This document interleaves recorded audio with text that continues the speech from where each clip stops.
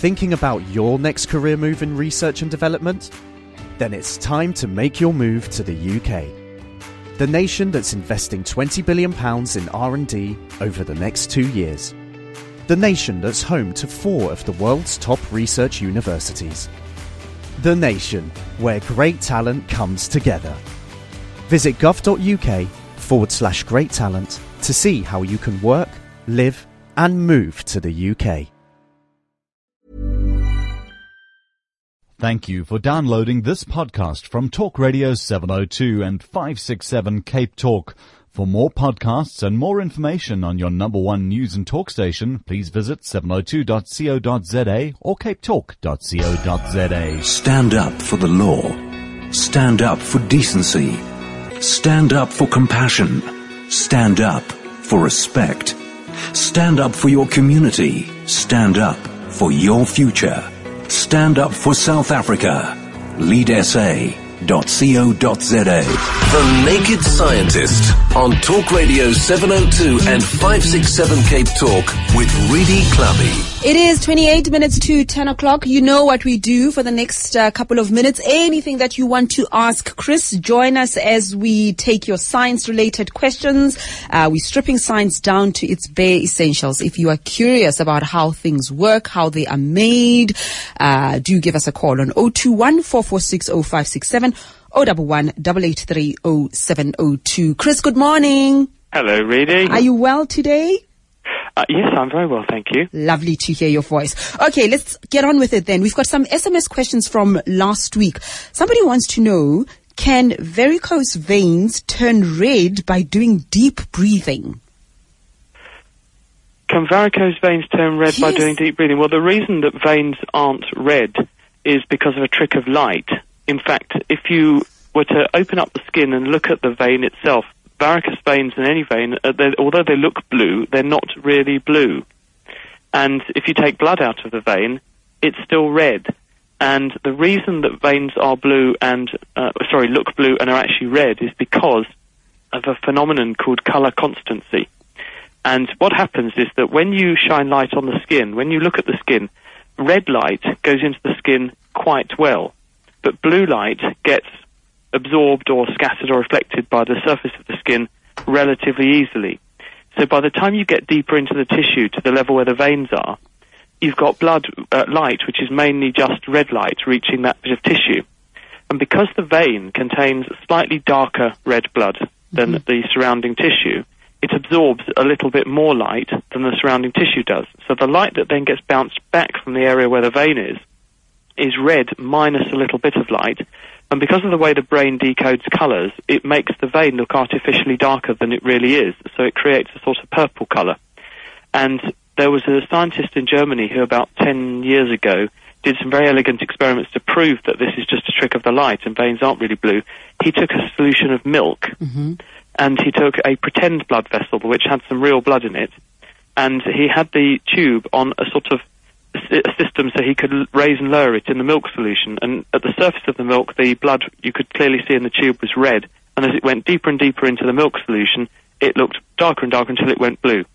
And milk was a good equivalent to skin, because milk contains lots of tiny particles that scatter blue light really effectively, but red light goes through more easily. So it was a way of making modelling the scattering effect that you see. So I'm not convinced that doing anything to your breathing is going to make a difference to the colour of the varicose veins, because the tissue over them isn't going to change. Okay, let's go straight to the lines then. And David, you are calling us from Sandton. Good morning. Good morning, Reedy. Good morning. How are you guys doing today? Fine, thank you. Your question, please. Excellent. I just wanted to know something. In terms of petrol, I always wondered, the 93 octane and 95, is it really true that 95 will give you more kilometers than 93? What exactly, what is the whole concept behind that whole 93 and 95? I just always wondered. I don't know if it's for real or what's the story. Are you referring to when you see these premium fuels, though, that you can buy them and they cost about 50% more, and you're thinking, I'm getting a tank full of fuel and it's costing me twice as much. Is this really going to translate into better performance? Is that sort of what you're getting at? Well, Chris, you know what? They always say, put 95 in, cost a little bit more, but you will get a little bit more kilometers onto it. So, I don't know, I always do it anyway, but I don't really know if it's true? I mean, one of these things, I just want to ask, it's one of those things. I've got a friend who does the same as you, and he's got a Mercedes, one of those little smart cars, and he finds that he gets a lot more distance out of a tank if he puts the premium fuel in. If you ask people who are in the industry, they will tell you that not all petrol is equivalent.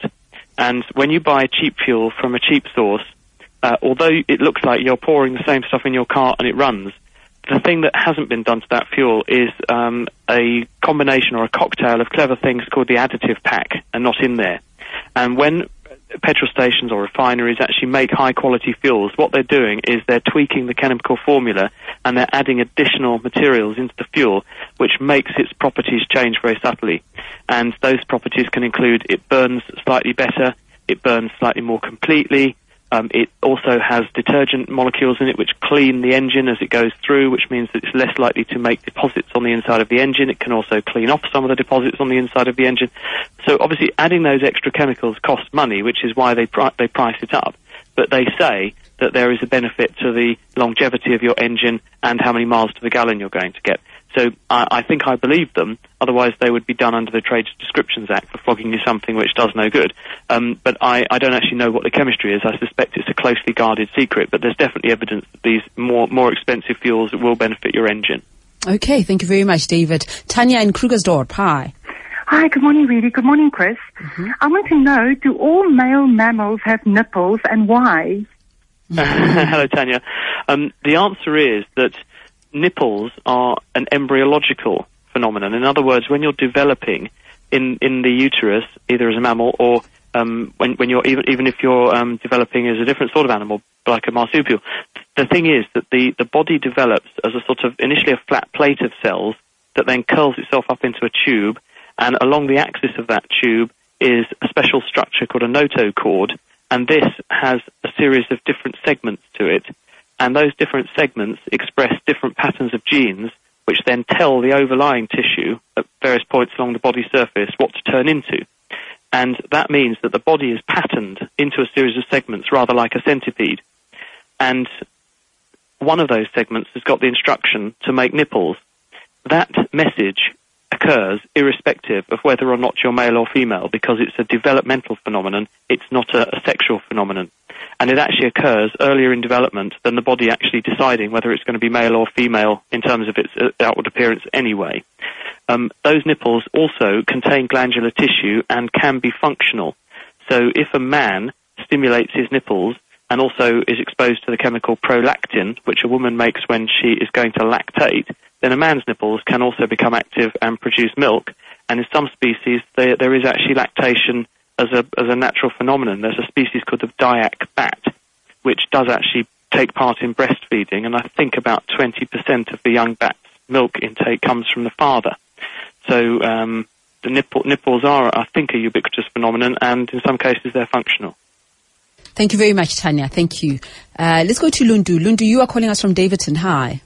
Good morning. I'd just like to ask my friend is, why is there no male contraceptive pills or male contraceptive injections? Just like, so why is it so difficult to develop that if, like the science behind it? Because the world has something against us women. That's what I think. Chris? Yes, I guess that the person who actually came up with the recipe that enabled the female contraceptive pill was Carl Djerassi, who was working in California. He did it a long time ago now. I think it's 40 or 50 years since he came up with the chemistry that enabled us to make artificial hormones that would suppress ovulation.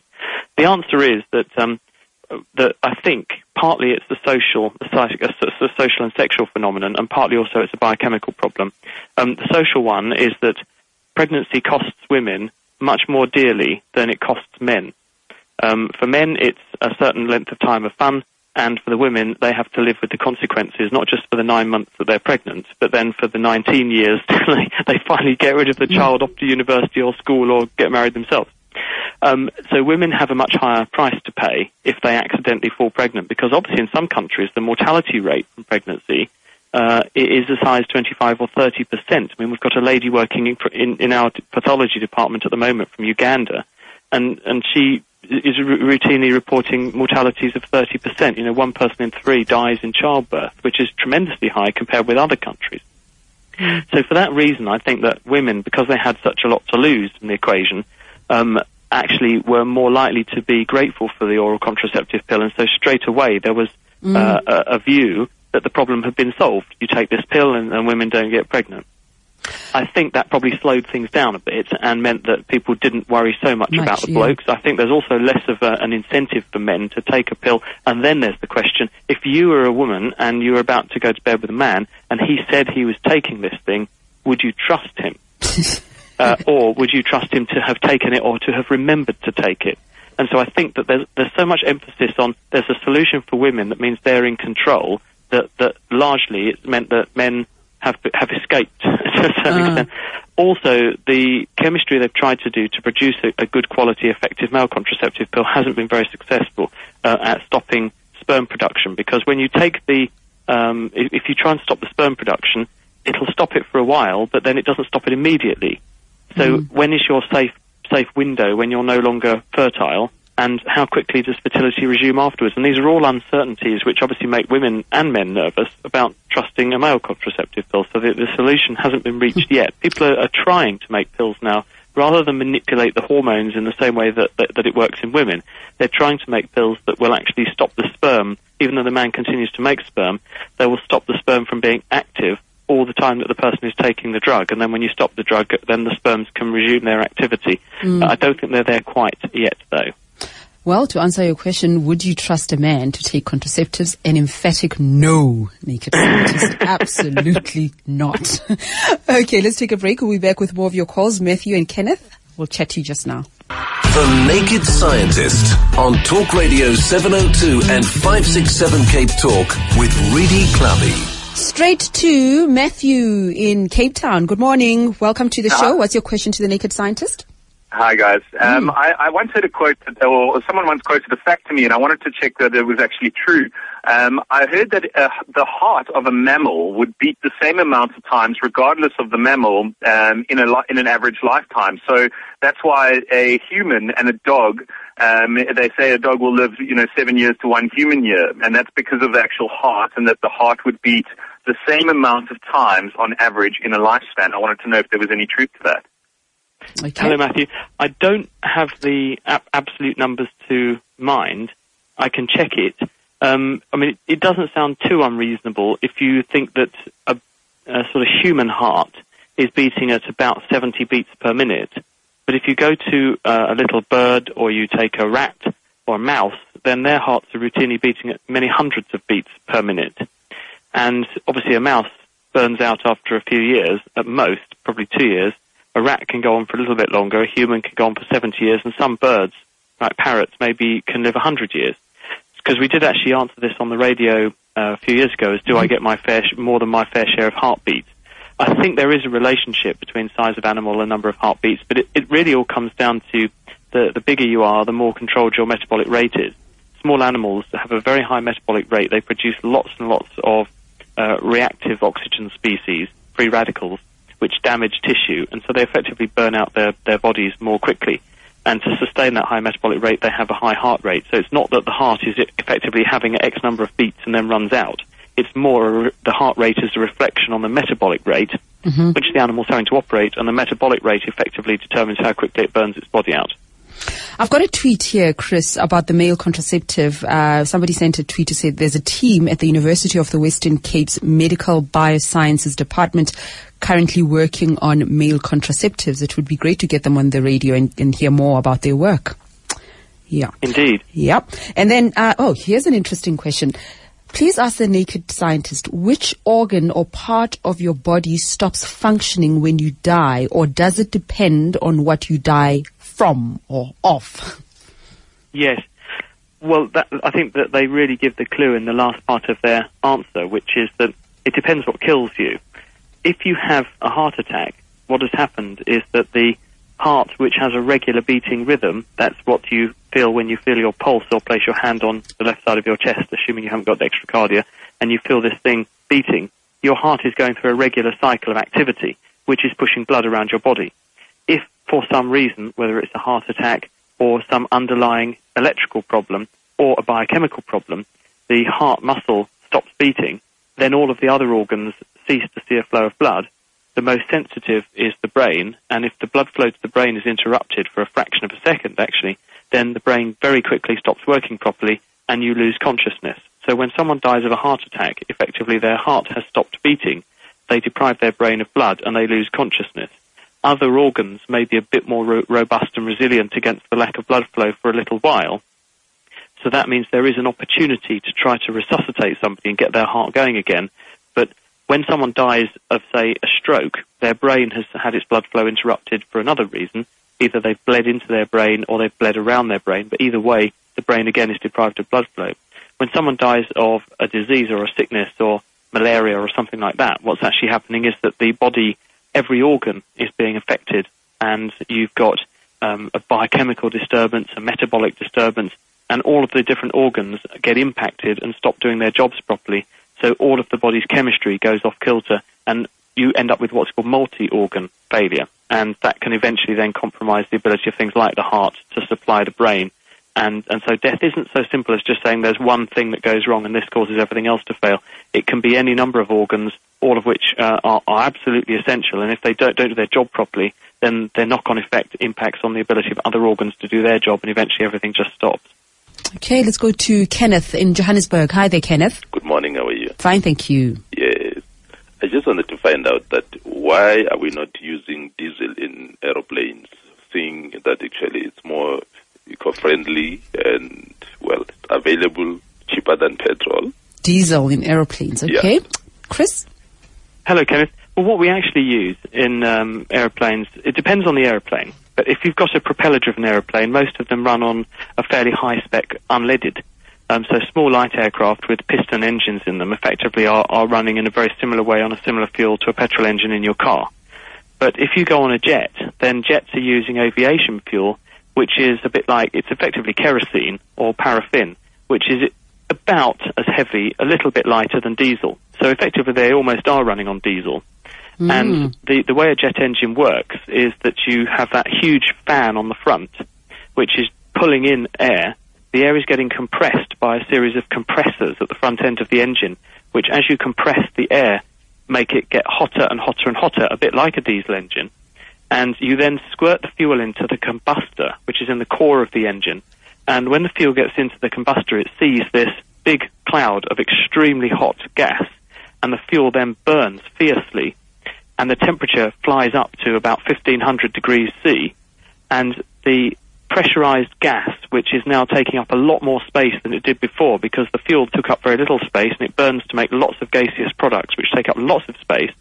This then forces its way out of the back of the engine through a series of turbines, and as it goes out, it makes those turbines spin.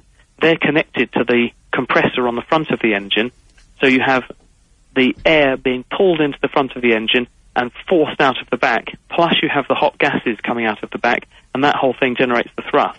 And that's how a jet engine works. Rolls-Royce have this quite nice way of putting it. They say suck, squeeze, bang, blow. That's how a jet engine works. Rolls account for about a third of the engines that are keeping people aloft in the air. And but basically they are burning something very similar to diesel. Okay. And an SMS says, when you rub and shine silver and gold jewelry, why is there so much black on the cloth? The reason that silver tarnishes is because silver is actually relatively reactive with sulfur. And there's trace amounts of sulfur in the atmosphere, usually in the form of sulfur dioxide, often from things like diesel fuel and petrol, because hydrocarbons contain small amounts of sulfur. Much less so these days than historically. Refineries now remove a lot more of the sulfur than they did, but this means that you get sulfur dioxides coming out of the exhaust pipe. If they see a bit of sulfur, they react. If they see a bit of silver, they react with the silver surface and they make silver sulfide, which is a black color. And when you clean the silver, effectively what you're doing is you're using a mild abrasive, which will rub off the silver sulfide and reveal the nice pristine silver beneath again. The problem is if your object is made of silver plate rather than pure silver, eventually you'll rub off all of the silver surface and you'll get down to the base metal underneath, which is a much less attractive color. Okay, and is it Ritesh in Glen Vista? Good morning. Yes, hello. Hi. Yes, I'd just like to find out from you, what's the purpose for why they call lightning a phenomenon? What is the question again? Sorry, I didn't catch it. Why do they call lightning a phenomenon? Why do they call lightning a phenomenon? Yes. Well, I think the word phenomenon means something occurring, and I'm not really sure why lightning would be, why anything wouldn't be a phenomenon really. But if you want me to explain why lightning happens, it's because you have these tiny particles of ice crystals. They're called hydrometeors. They're little ice crystals in clouds, and there are big ones and small ones, and they're jostling around inside clouds on air currents. And in the same way that when you rub a balloon on your hair, you can make it become statically charged, so it'll do things like pick up pieces of paper or stick on the wall. These hydrometeors jostling around inside clouds acquire an electric charge, and for reasons we're not 100% sure on, ones which are negatively charged end up at one side of the cloud, and the ones that are positively charged end up at the top of the cloud, and this means that you end up with an electric field between the base of the cloud and the Earth's surface, which eventually produces a sufficiently strong electric field that the air itself becomes ionized, in other words, conductive, and then the electricity takes a path down to Earth through the most ionized bit of the air, and as soon as it's ionized enough air to connect the circuit, if you like, then all of the current flows in a fraction of a second down through that tiny thin strip, which is actually smaller than a one-rand piece, the lightning bolt that you see. But it has a current of tens of thousands of amps and may discharge maybe 10 billion joules of energy in one go, and this is enough to heat the air around the lightning bolt to about 30,000 degrees C, and that's actually 5 times hotter or 6 times hotter than the surface of the sun. And that heating effect expands the air around the lightning bolt very, very quickly, and the air can't get out of the way sufficiently fast, so you get a shock wave or a sonic boom, and that's the thunder that you hear afterwards. Okay, and I have an SMS here. Somebody wants to know, can mental illness be ever cured like other illnesses that people have? I think the answer is almost certainly, but it again depends on what the cause of the mental illness is. If someone has a mental illness because one part of their brain is connected to another part of their brain that it shouldn't do, which we think underlies certain mental problems, or someone has a mental disease because a part of their brain has been destroyed, perhaps by a parasite or by an infection of some kind or by a stroke or something like that, it's much more difficult to see how that could be put right. But many common mental illnesses, like depression, we're now getting quite good at understanding what causes these disorders and how to put them right. And there are very large selections of drugs available now which effectively help the brain to reconnect itself together in the right way, either to reverse or to compensate for the misconnection or the biochemical problem that was causing the mood disturbance, so that the person then functions better. And the idea is that you can use antidepressant drugs and things like that as a sticking plaster. Effectively, you help the brain to heal up the connections that have gone wrong, and then when you take the drugs away, the person is feeling much better and they don't need them anymore. Chris, as always, a pleasure. Time just flies, and the questions are just coming in at a very frightening pace. We love it. We'll chat to you next week. All right, really. Have a nice weekend, everybody, and see you next time. Bye-bye. Bye-bye. That's Chris Smith, the Naked Scientist, and it will be available as a podcast, and we will check it before we all go home and make sure that it's loaded properly, so you can download it from our website anytime after 1:15. Thomas, does that suit you? Will you have digested your pie and your fried chicken and your jelly beans and your ultra milk custard and your muffins and everything else that you snack on? Let's just be around 1:30. 1:30. You need a bit more time to chew the muffins today. Okay, darling. Thinking about your next career move in research and development? Then it's time to make your move to the UK. The nation that's investing £20 billion in R&D over the next 2 years. The nation that's home to 4 of the world's top research universities. The nation where great talent comes together. Visit gov.uk/great talent to see how you can work, live and move to the UK.